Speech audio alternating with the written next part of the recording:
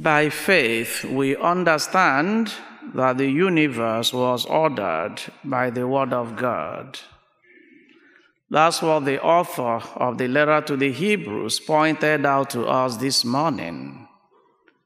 It is by faith that we do understand the mysteries of God. The mysteries that physically, maybe even by our naked eyes, we will not be able to see. With our ears, we may not be able to hear. With our intelligence, we may not be able to understand. But with faith, the mysteries of God are revealed to us. And the more we believe, the more we understand God. Sometimes some people seek to understand before they believe, and that's like putting the cart before the horse. We believe, and it is in our faith that God opens up for us to understand better His mysteries and the mysteries of the universe. And that is why all of us are called to be men and women of faith. So the letter to the Hebrews this morning kind of gave us names of our ancestors who were courageous enough to believe, who did not hesitate to believe in the Word of God.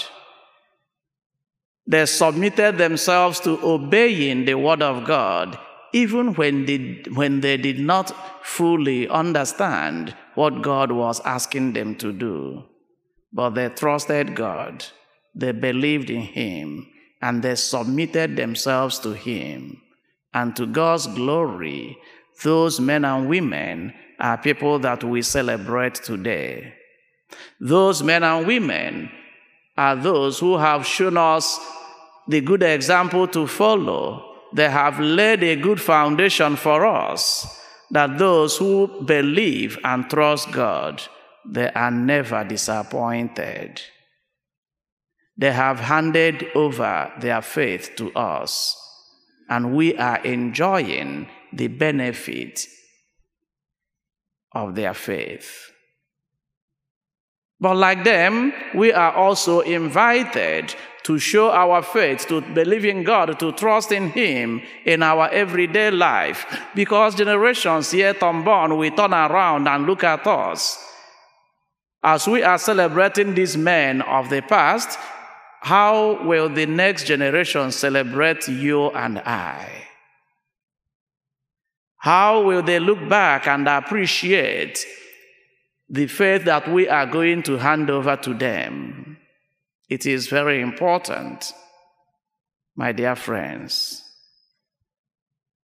And Jesus knows how important this is. And in order to solidify the faith of His disciples, He took them, Peter, James, and John, up to the mountain where He transfigured.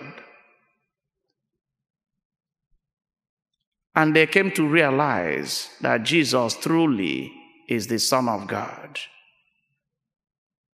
Their faith in Jesus was solidified.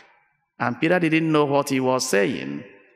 Rabbi, it is good that we are here. Let us make 3 tents. One for you, one for Moses, and one for Elijah. What about Peter? What about James? And what about John?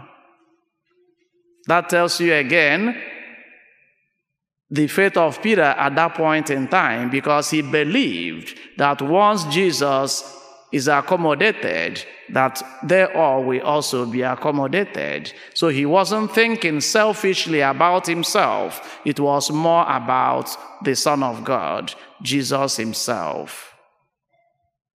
So, my dear friends, may we pray that, like our ancestors, that God will give us the courage to be able to accept Him in our lives, the faith to be able to courageously embrace His word in season and out of season, so that we will also lay a good foundation for generations that will come after us.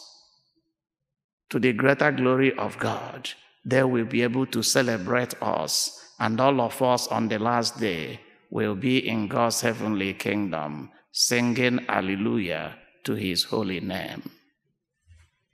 In the name of the Father, and of the Son, and of the Holy Spirit. Amen.